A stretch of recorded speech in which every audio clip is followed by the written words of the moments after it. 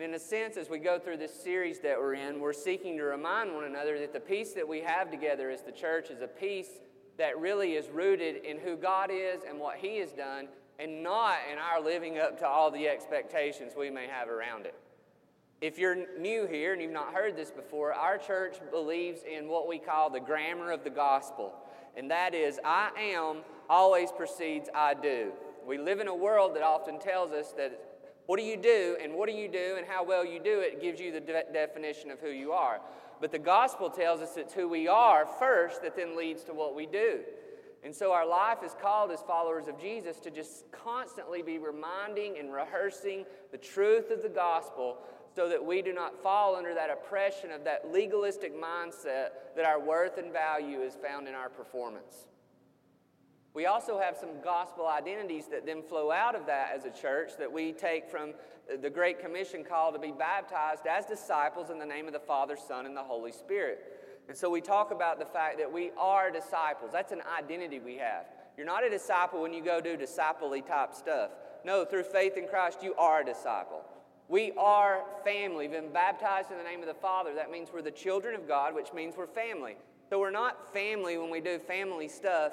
We are family, whether you like it or not. It's who we are.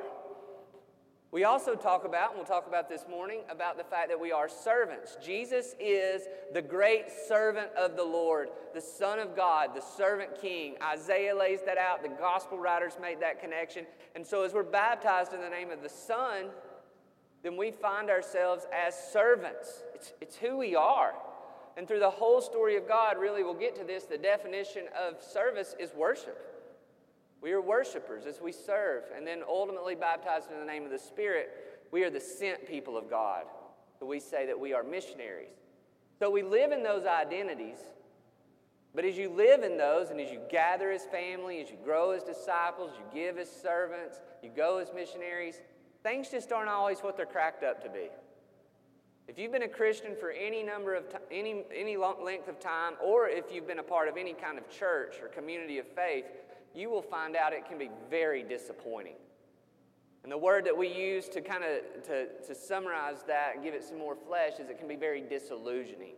That is, you thought, I'll have this experience. And then it just didn't end up being all that you thought it was going to be.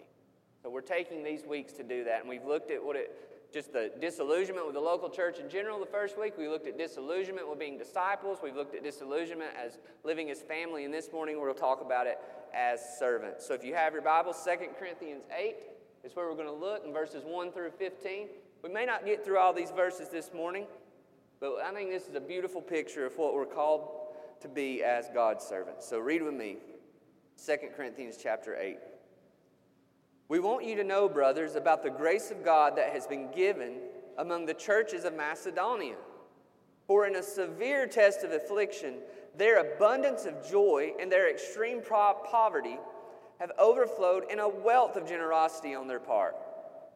For they gave according to their means, as I can testify, and beyond their means, of their own accord, begging us earnestly for the favor of taking part in the relief of the saints.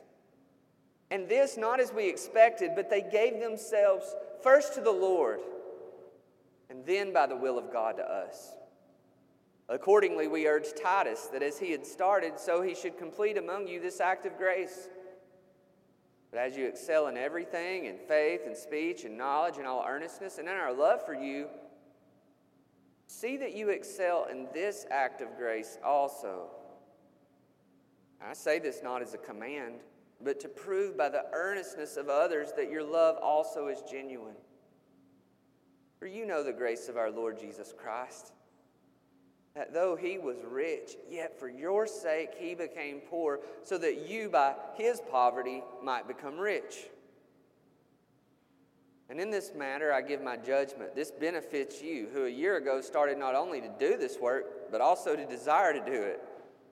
So now finish doing it as well, so that your readiness in desiring it may be matched by your completing it out of what you have. For if the readiness is there, it is acceptable according to what a person has, not according to what he does not have. For I don't mean that others should be eased and you burdened, but that as a matter of fairness, your abundance at the present time should supply their need, so that their abundance may supply your need, that there may be fairness. As it is written, whoever gathered much had nothing left over, and whoever gathered little had no lack. Let's pray.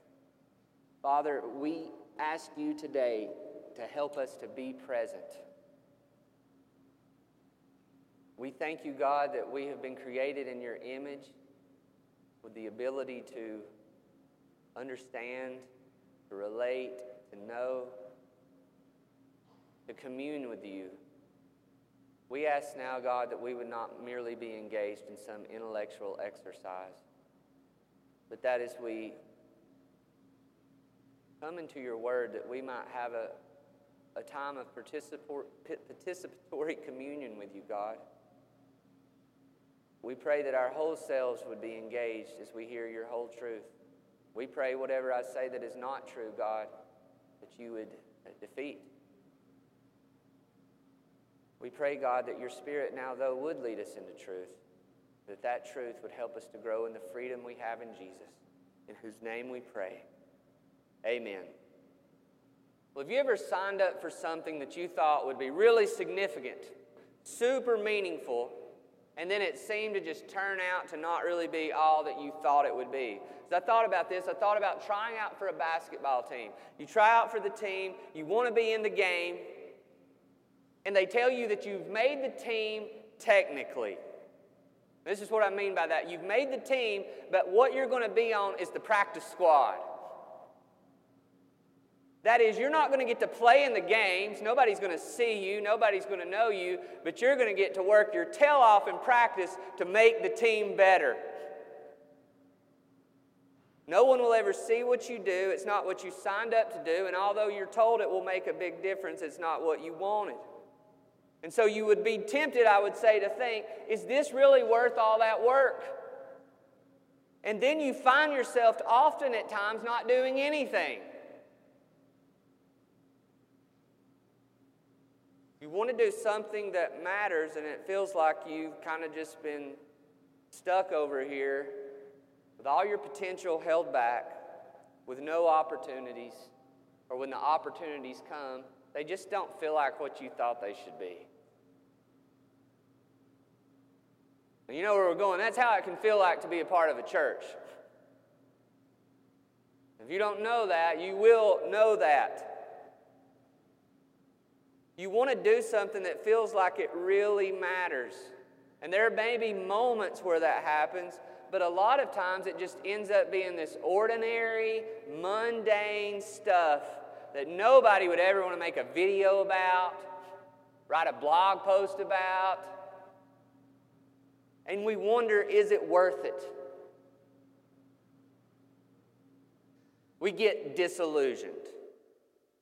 Man, I thought that I was going to serve the Lord. I thought we were going to band together and display the kingdom against the domain of darkness in ways that would make all of the world stand back, put their hands on their mouths, and just say, what is different about you people?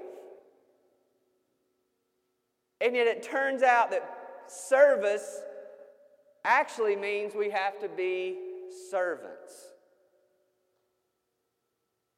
That's where we're going to drill in today. Is that a lot of times we want to do service, but we don't want to take on the heart of a servant. We don't even want to take a lot of time to think about what it means to say you're a servant. What a humbling identity to have. The seasons where it feels like your willingness and your potential is not given opportunity. It's still worth it. Some real examples from our life together. It's weed eating in the heat alone, and then your weed eater won't crank after it goes dead. It's doing dishes after a family meal or bringing a dish, and it's all the shopping and preparation that goes into that nobody sees. It's welcoming and talking to someone that gets on your nerves, in your experience at school, in your neighborhood, in your workplace. It's picking up someone's groceries at Walmart during this coronavirus time where they're afraid to get out. It's giving someone a ride to a pharmacy or taking someone's kids to school when you're tired and you wish somebody would take your kids to school and get your groceries for you. It's helping your parents, your spouse, your suite mates, your roommates clean when you don't feel like everybody else is doing their fair share.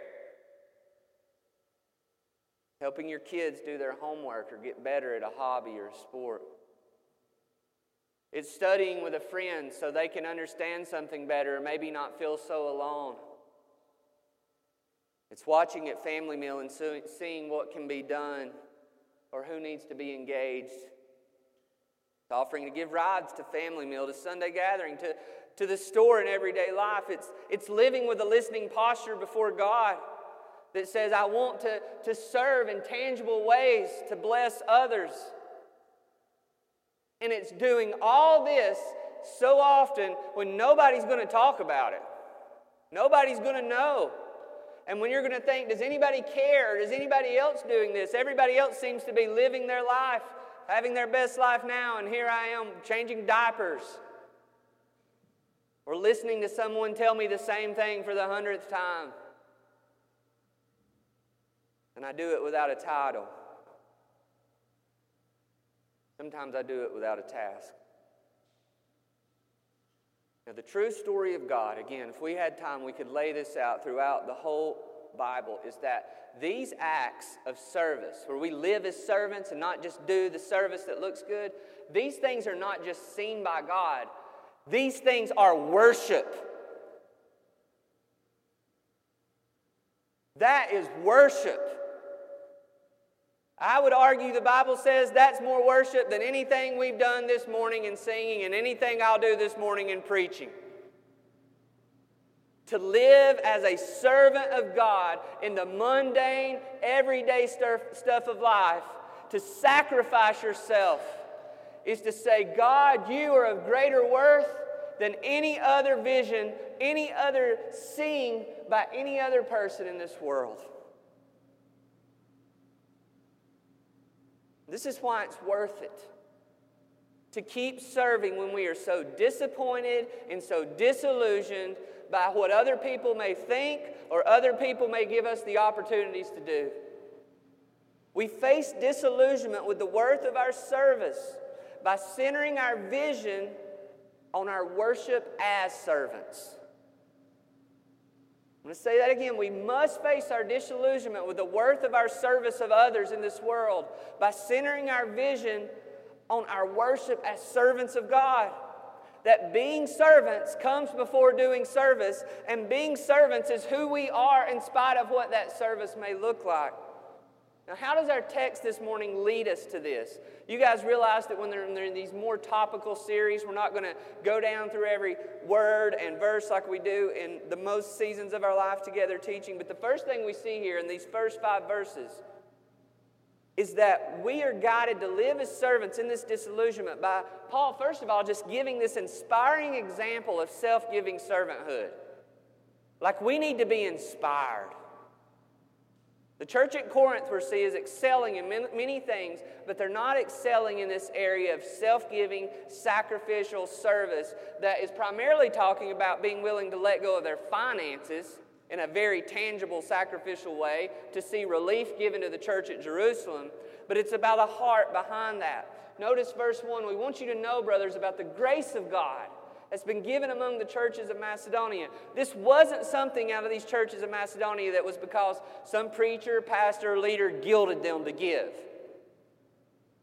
It wasn't they were guilted, shamed, or intimidated to sacrifice of their finances and their lives to do this. No, it was about the grace of God. It wasn't a mere project, performance, photo op, opportunity to get their service hours done. The grace of God. It came also, we see in verse 2, not from a place of comfort. That this is happening in a severe test of affliction. Their abundance of joy and their extreme poverty have overflowed in a wealth of generosity on their part. So the churches aren't given because, wow, look at how great our lives are. You know we ought to share this with some people.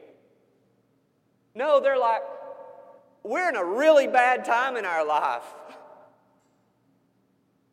We are facing a severe test of affliction, but their lives are so united with the worth of God and the joy that He gives in spite of their affliction, instead of the hardest time in their lives making them stingy and self-focused as they're squeezed by that affliction because they've been received this satisfaction in God.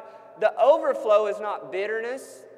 The overflow is not detachment. The overflow is not we're disillusioned because God didn't give us the life we want, so we're not going to give now back to Him or others. No, it says they overflow in generosity. The harder things got, it seemed, the more they gave.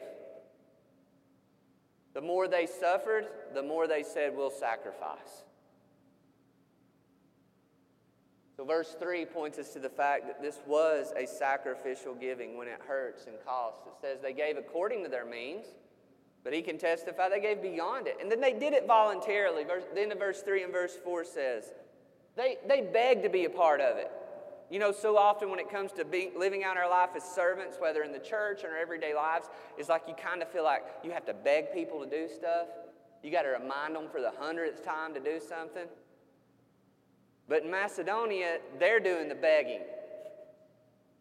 Let us participate. Where can we give? What can we do? And I think most beautifully verse 5 points this out. It's that it says they did this not as they expected. Paul's like, this is different. Because they gave themselves first to the Lord and then by the will of God to us.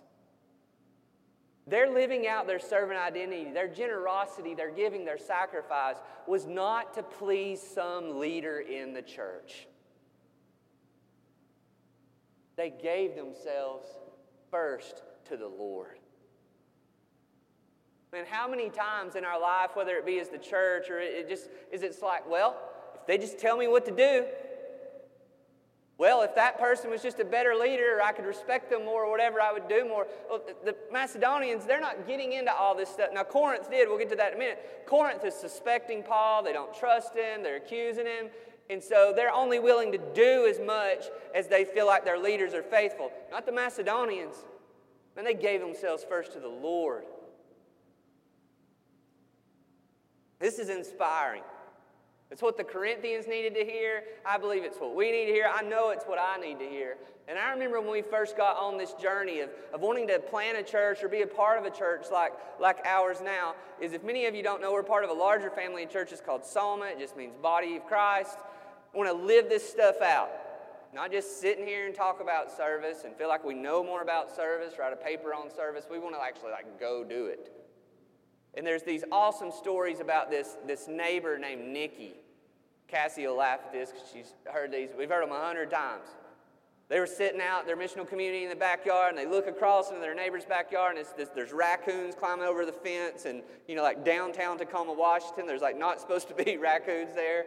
It's like her backyard's just this overgrown mess. She's like a hoarder who is a recluse. And they're thinking about what would it be like to love her. And then they talk about sitting around the bonfire out in the backyard. And they're like, what would it look like if the kingdom of God showed up in her backyard? And then they're like, it would look like a garden. And so they talked to her and got her permission, and they turned her backyard of loneliness and overgrowth into this beautiful community garden. They took these videos of all them working, and it showed how they loved her, and they let her into her home and into her life, how she came to know Jesus, and there's these videos of them celebrating her birthday, and she's crying, I've never been loved like this before. And it's just so amazing, and I just dare you to watch it and not cry, because here are the people of God sweating what it means to live out the kingdom and not just studying what it means to live out the kingdom. And I just want us to remember whatever it was in your life, if you've never been there, I hope you're getting there through the text today, to be inspired to serve tangibly, to demonstrate and display the kingdom of God in this world and what it looks like when He invades backyards and turns messes into gardens, or invades our hearts and turns those messes into life.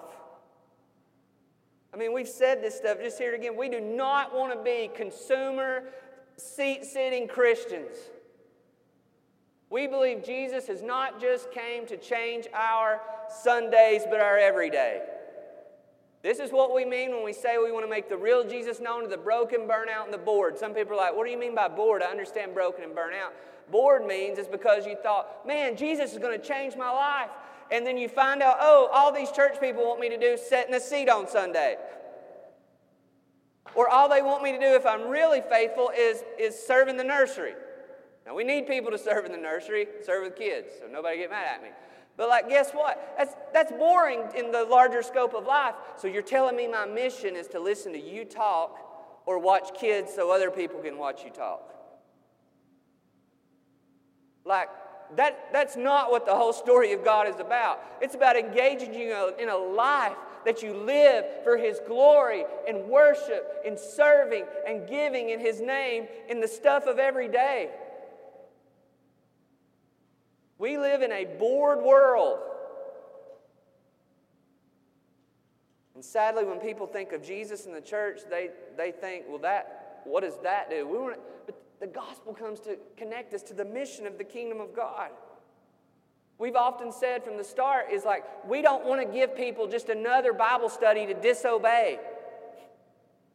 You're studying through James. You read and it says, pure and undefiled religion is to love the orphan and the widow.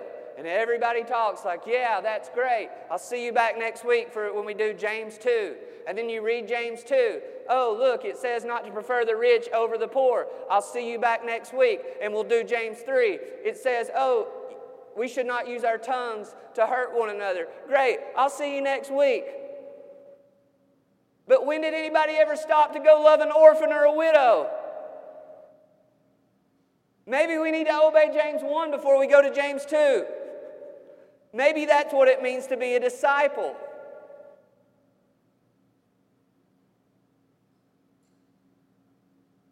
We want to be inspired by these things. We want to do it together as the church. I work for a nonprofit, so what I'm about to say is not being negative towards that. But you know why so many nonprofits exist? Is because this is all churches do. People get disillusioned with the church and they say, if we really want to do something in the world, we're going to have to go start something else. And again, I work for one. I think they're great. But where's the church?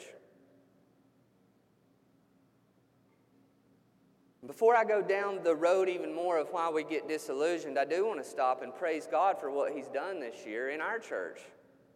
On top of all I shared that was real examples in the introduction is that this year our Stewart Park missional community, you could just hear the stories of how they bought and served breakfast to the elementary school teachers there at Stewart Elementary, how they did these sort of drive-by birthdays during COVID to people that didn't have family or be able to experience this. How they established and stocked a little food pantry area. How they had cleanup days for the school and more. There's just not time to say more. How our Magnolia Avenue MC helped neighbors move, bought and made sure that people without had air conditioners in their homes during the hot months, played and watched kids for neighbors, met needs of students, connected students to people serving their neighbors. In the Blythe Oldfield MC, making soups for seniors, mowing yards, tarping roofs in East Cleveland after the tornado, establishing a little library and a little food pantry so people can have access to those things at any time, cleaning out houses, working in community garden. We could say more. All of these communities having a weekly family meal, and that's slowed down some during COVID, but wanting to open our homes and give of our time and our prep to that. Our whole church pitching in during this year to fully furnish an apartment for an addict so that she could get off the streets. People giving of their finances to those who've had their power turned off, who need to move towards getting driver's license. We bought gas, groceries, temporary hotel rooms for people in tight spots, and sought to do all of this in relational context. If you give financially to our church, this is a lot of what things are going towards. But in spite of all those things that we give God glory for, if any of you in here were a part of all that, I don't think any of us would say that was like riding on this wave of intense, nonstop joy. If you're like me, some days you sit around and you think, are we even doing anything? That's why I had to do that part to remind myself. And there's a family in here who gave a van away to somebody. I mean, there's great things happening, but a lot of times along the way, things just feel so mundane and they feel so ordinary. And we get disillusioned, and then we begin to detach, and we begin to think maybe it's not worth it because the video couldn't be made about what I did. And so we're encouraged to press on in our frustration. Verses 6 and 7 point us to this. Paul says, we're sending Titus, I'm going to paraphrase this stuff, so that you can complete this act of grace. So the Corinthians are doing some good stuff, but they just not really went all in on being sacrificial, self-givers, servants of their finances in intangible ways. Titus is going to help them in that. Verse 7, he says, as you excel in everything, in faith and speech and knowledge and in all earnestness in our love for you, see that you excel in this act of grace also. Unlike many people, and I'll throw myself in this category, many leaders, preachers, whoever, don't want to call people to sacrificial giving, whether it's financially or tangibly. Well, you just can't read the Gospels without talking about it. Jesus is always calling people to give as a sign of their hearts. And a big backdrop of what's going on in 2 Corinthians here is, if you had time, is to go and read 1 Corinthians chapter 12 through 14, where Paul talks about how the body of Christ has been gifted in such beautiful ways, and yet the Corinthians are using that selfishly. They have a lot of these great gifts of speech and knowledge and faith, but they use it in self-serving ways, and they use it in ways that are mainly limited towards their gathering, their Sunday gathering. And so it becomes chaotic. It becomes a bad witness to the world. So what Paul is saying here is, come on, guys. Those gifts are great. Praise the Lord that you have them. Let's celebrate them. But don't just stick with the less tangible, sacrificial service gifts. No matter how great those are, your faith, your speech, and your knowledge, you need to put that faith into action in a self-giving, sacrificial way. And we know how we feel about churches who build multi-million-dollar facilities and then only use those for a few hours on Sundays or occasional Bible studies, throw in some service projects occasionally with a great video, and occasionally do a big donation to kind of highlight, hey, we're doing that too.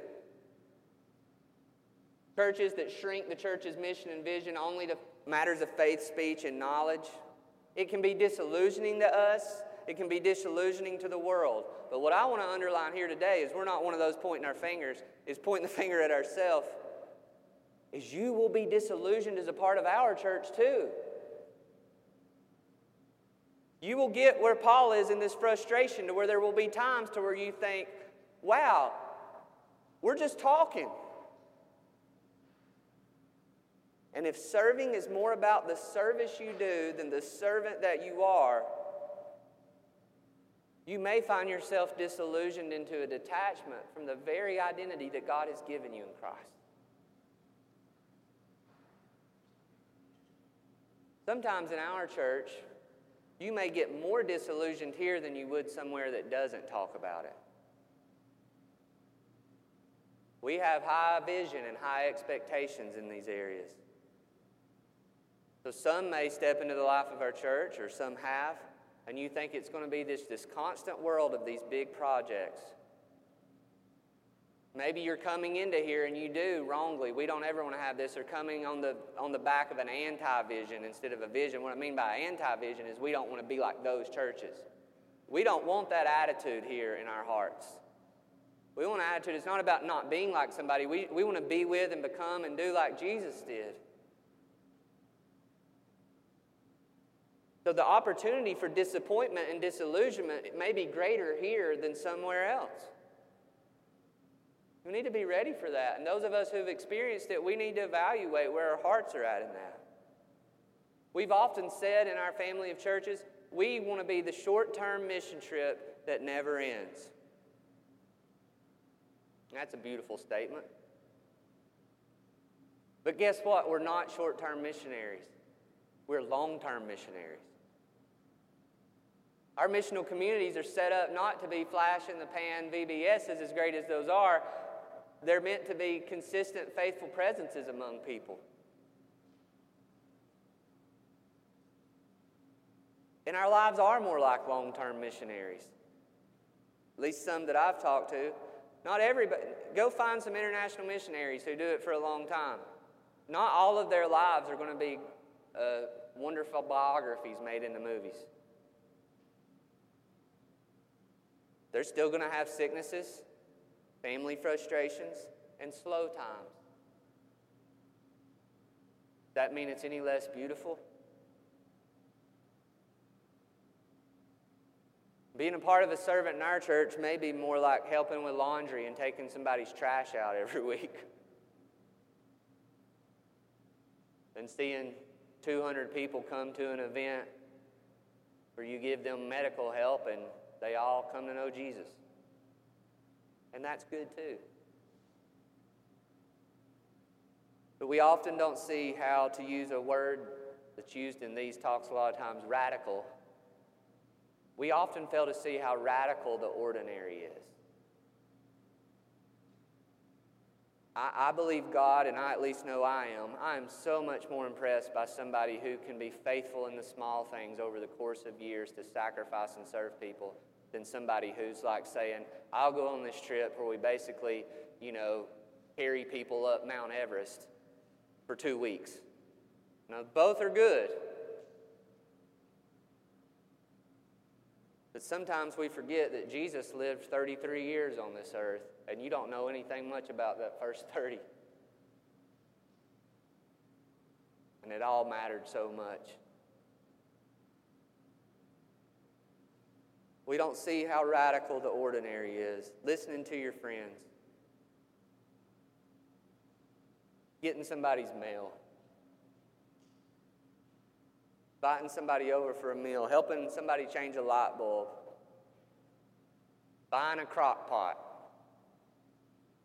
and saying, when our family meals get going, here's how I'm going to serve. I'm going to show up with something in this crock pot.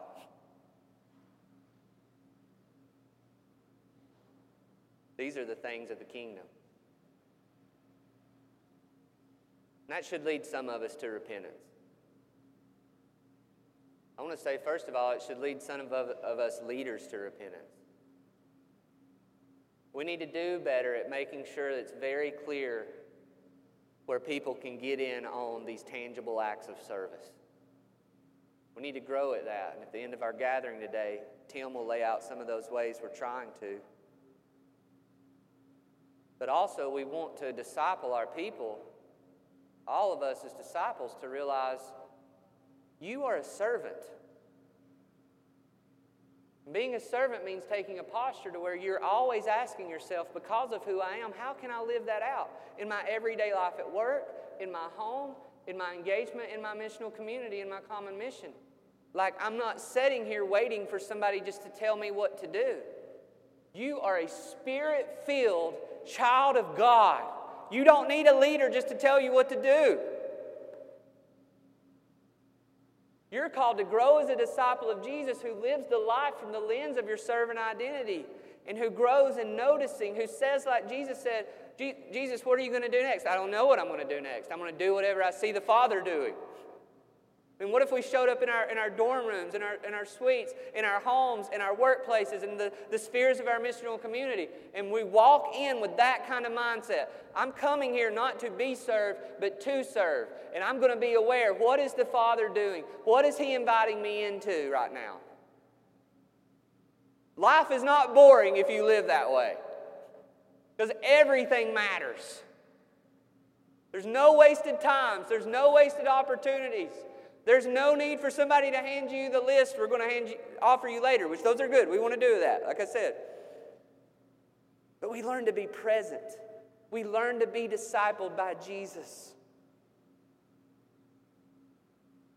We remember that a servant is one whose posture is humility, not one whose posture is, you better give me a good service experience. That's the opposite of the heart of a servant. The heart of a servant is one who comes as a servant. Jesus says in Mark 10:35 through 45, we know verse 45, but these Bible terms are not just servant, but bondservant, slave of a good king. How do we get motivated to do that? Well, notice verse 8. Paul gives them this inspiration. He addresses this background frustration. And then in verse 8, he moves to this motivation. He says, I say this not as a command, but to prove by the earnestness of others that your love also is genuine. Now, partially why I say this, he says not as a command, is because us church folk thrive on guilt and fear and shame. Like, this is what the enemy wants to do when any type of high expectation, high vision, high conviction comes into our lives. Is he wants us to then go motivated by guilt instead of grace. Because when we're motivated by guilt instead of grace, God isn't given any glory. It's about us. We want to get the monkey off our back, right? We want to do the thing that we're supposed to do so we can feel better about ourselves. But what we're given here is a motivation that is not driven by guilt and shame and fear, but by grace. It's why if we went back to this background context of 1 Corinthians 12 through 14, when he's saying you have all these gifts, you need to use them. There's a chapter in the middle of all those gifts. It's 1 Corinthians 13, and it's that great chapter on love. And as wonderful as we want to use it at weddings, and I've did that myself as a pastor, and as beautiful as you might want to buy something at Hobby Lobby to hang over your sink or your bathroom that has it sketched, that love chapter is at the heart and in the middle of the context of what it means to be servants of God in and through the local church. It's saying you can do all the stuff. You can go out here and martyr yourself for somebody, it says. But if you don't do it from a heart of love that has been captured by the love of God for you, then the hard reality is it wasn't nothing. It wasn't anything. It was nothing. How do we get into this grace motivation for our service instead of the guilt? One of the most beautiful verses in all the Bible that we've already read today, 2 Corinthians 8:9. 4. Let's explain this a little more. For you know the grace of our Lord Jesus Christ, that though he was rich, yet for your sake he became poor, so that you by his poverty might become rich. We could unpack this for the rest of our lives. But to our point today, how does this happen? How do we get motivated to keep serving when we're disillusioned? When we're disappointed in others, ourselves, our church, our world? We've got to put our eyes on Jesus. It happens by beholding, becoming like, and doing what Jesus did for us. He was rich.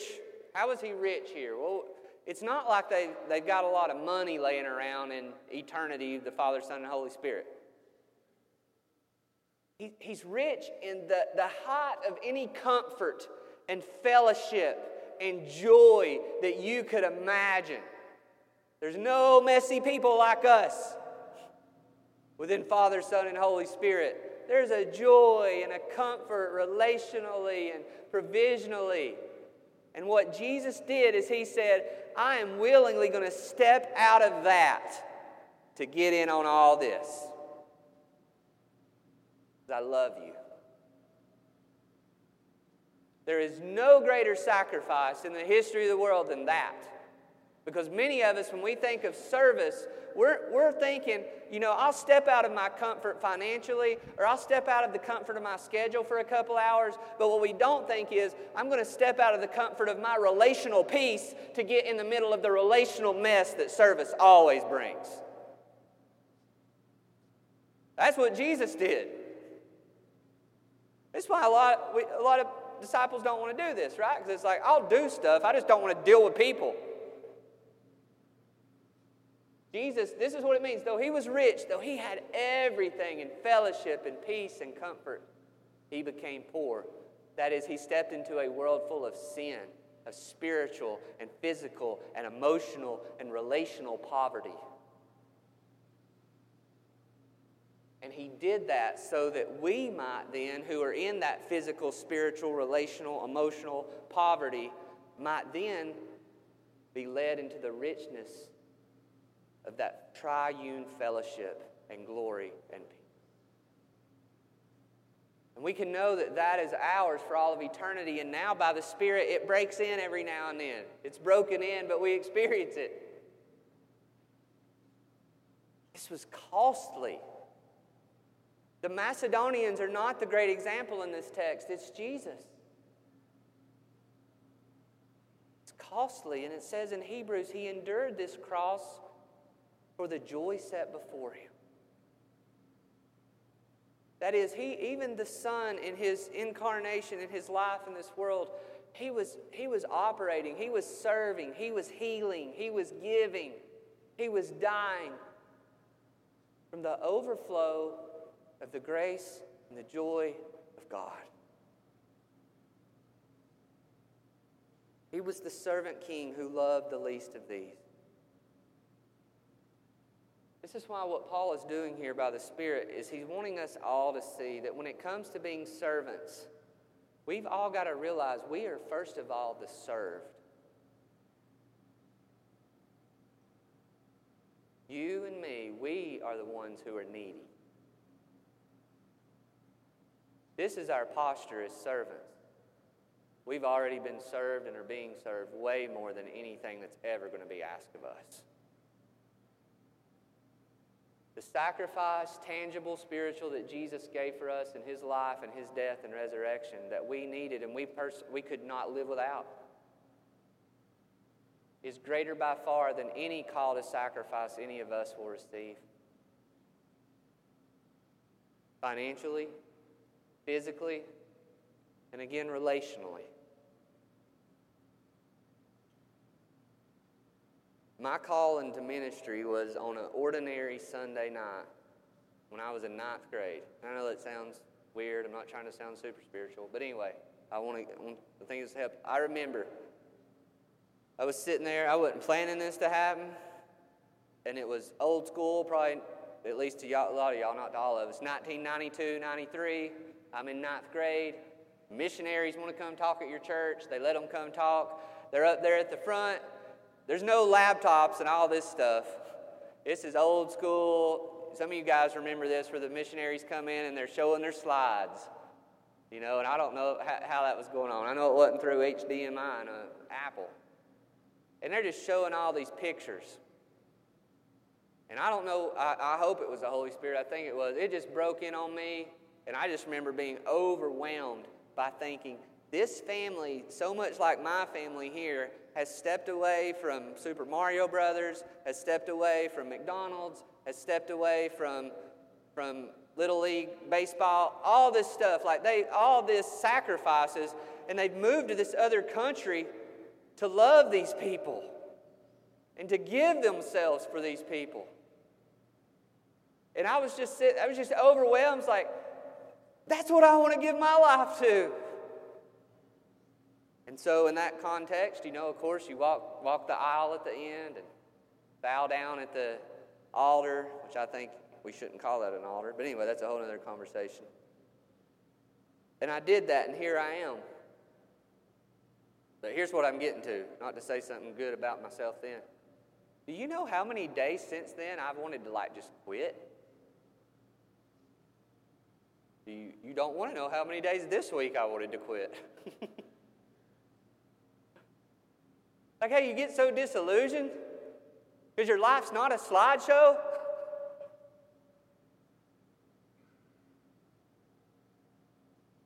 How many days we think of doing something else, something easier, and if we're honest, a lot of times it's not that we don't want to serve. It's like I just want to go find somewhere to serve where it doesn't have to be so messy. And there don't have to be so many of these people involved, these layers. So what am I learning to do? How am I applying this message? This isn't something I'm doing well. This is me sharing with you how I'm wanting to respond in faithfulness. When I get in those moments like that, I don't think back on those missionaries. Because I've been around this church stuff a lot longer than a 13-year-old boy was. And after studying missions and growing up for all those years, for all I know, those missionaries were engaged in unhealthy practices and finances and all kinds of stuff. I don't know. I don't think they were, but they might have been. We've heard the stories. They may not even be married anymore. If I studied their lives, I could be more disillusioned. And before I sound judgmental, I certainly don't want to look in the mirror at myself and say, man, keep serving because you've been so faithful. No. How many times have I did something just because I felt like I should do it? How many times as a leader have I sent out service opportunities, not because it's made out of love, it's because I'm thinking somebody out there is probably judging me because I've not sent out serving opportunities. Where do we look? Where do I look? I can't look to y'all all the time, right? You're not always faithful. You can't look to me. Don't look to me all the time. Where do we look? Well, the answer is as obvious as it is hard to apply in our everyday lives. We've got to look to Jesus.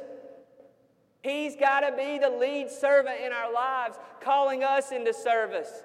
It's the only way we will keep being discipled by Him as servants in the disillusionment of all the mess of our service. You will take your ball and go home if your servant identity rests on everybody else's faithfulness to your expectations or even their own. But if you remember that even yourself and your most needy state, He gave Himself for. It's ultimately Him who you serve because He has served you. He gave Himself for you. In our spiritual poverty, He went to the cross. And He bore all that we deserve to bear for our sin so that we might be rich in relationship with Him and in purpose in our lives. He bore our iniquities. He took on our diseases. By His stripes we are healed. It is He, through all the wounds in our hearts and our bodies, it's He who's brought us healing, no one else. It's He who delivers us from the enemy, the lies and oppression. It's He whom we serve. So how do we endure as servants when it's so frustrating and disillusioning? It's like, we got to be following Jesus. We're His disciples. We're servants of the great servant King. Jesus did this stuff, we forget it. His life led to the cross, but it wasn't all. This is Jesus who shows up at a wedding and they run out of wine, and He makes the party better. He doesn't just say, all right, no, I'm going to stop and preach y'all a message on planning and frugality that could have not let this mess happen. No, he makes more wine. It's Jesus who looks out on the crowds and sees that they're harassed like sheep without a shepherd. And He preaches them the glories of the kingdom and the gospel, but He also feeds them. It's Jesus who heals the sick. It's Jesus who raises the dead. It's Jesus who says the Son of Man has nowhere to lay His head. Who didn't just sacrifice in moving from heaven to earth, but sacrificed even as He moved on earth. It's His relational love that would be the one who got down on His knees and washed His disciples' feet. Now that's a bridge too far for some of us in here, right? Washing each other's feet. I don't want any of you to touch my feet. It's a humility to receive that. Right? You got to be a servant heart to receive that, and it's a humility to do that. I don't want to touch your feet. Where's Daniel at? He likes showing me his feet. Don't want me and Daniel washing each other's feet. And yet Jesus is here. And these dudes are walking around in probably sandals and horse, what's the proper word to use probably in this setting? Horse dung, right? I mean, they get to 30 feet. And then here comes Peter, like all of us. You're not going to wash my feet. And Jesus is so emotionally differentiated and so not dependent on how everybody feels around him. He's like, if I ain't washing your feet, then you have no part in me at all. You've got to receive from me my humble service of you, and now go and wash each other's feet, he says. Some traditions think that's to be applied literally, if y'all don't know it. Foot washing Baptist, if you've never heard of them, right? Just like Lord's Supper and baptism, they throw in washing feet. We don't do that, but this is why. And occasionally it might be good for us to do that. Some of you are like, this will be my last Sunday here. I'm not planning to do that. Coronavirus. Yes, finally it's good for something. We can't do that because of coronavirus. But there's a discipleship here. Because that's the picture of service. Not us. We work in a community garden, so I'm not, but the big picture of service is not us like just going and building some community garden. The picture of service is you washing your dirty brother or sister's feet. And you know what happens when you wash people's feet? Sometimes you get kicked in the face.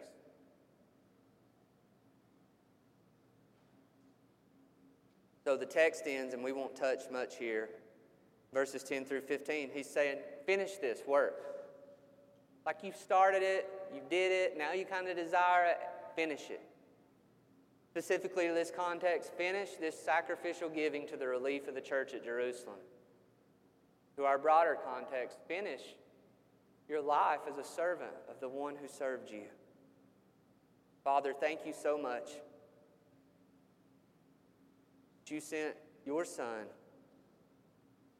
to give his life for us that we might give our lives for you and for others. Forgive us for the times when we've been disillusioned or disappointed by the opportunities for service or our own service or others, that we've denied our identity as a servant. And thank you that even in those times you've not stopped serving us, Jesus, but continue to pray for us, to empower us by your Spirit. And even now we pray, God, that Spirit, you would serve us now as we come to the table. We pray, God, that we would receive again the promise that it is finished. We ask this in Jesus' name. Amen. Well, each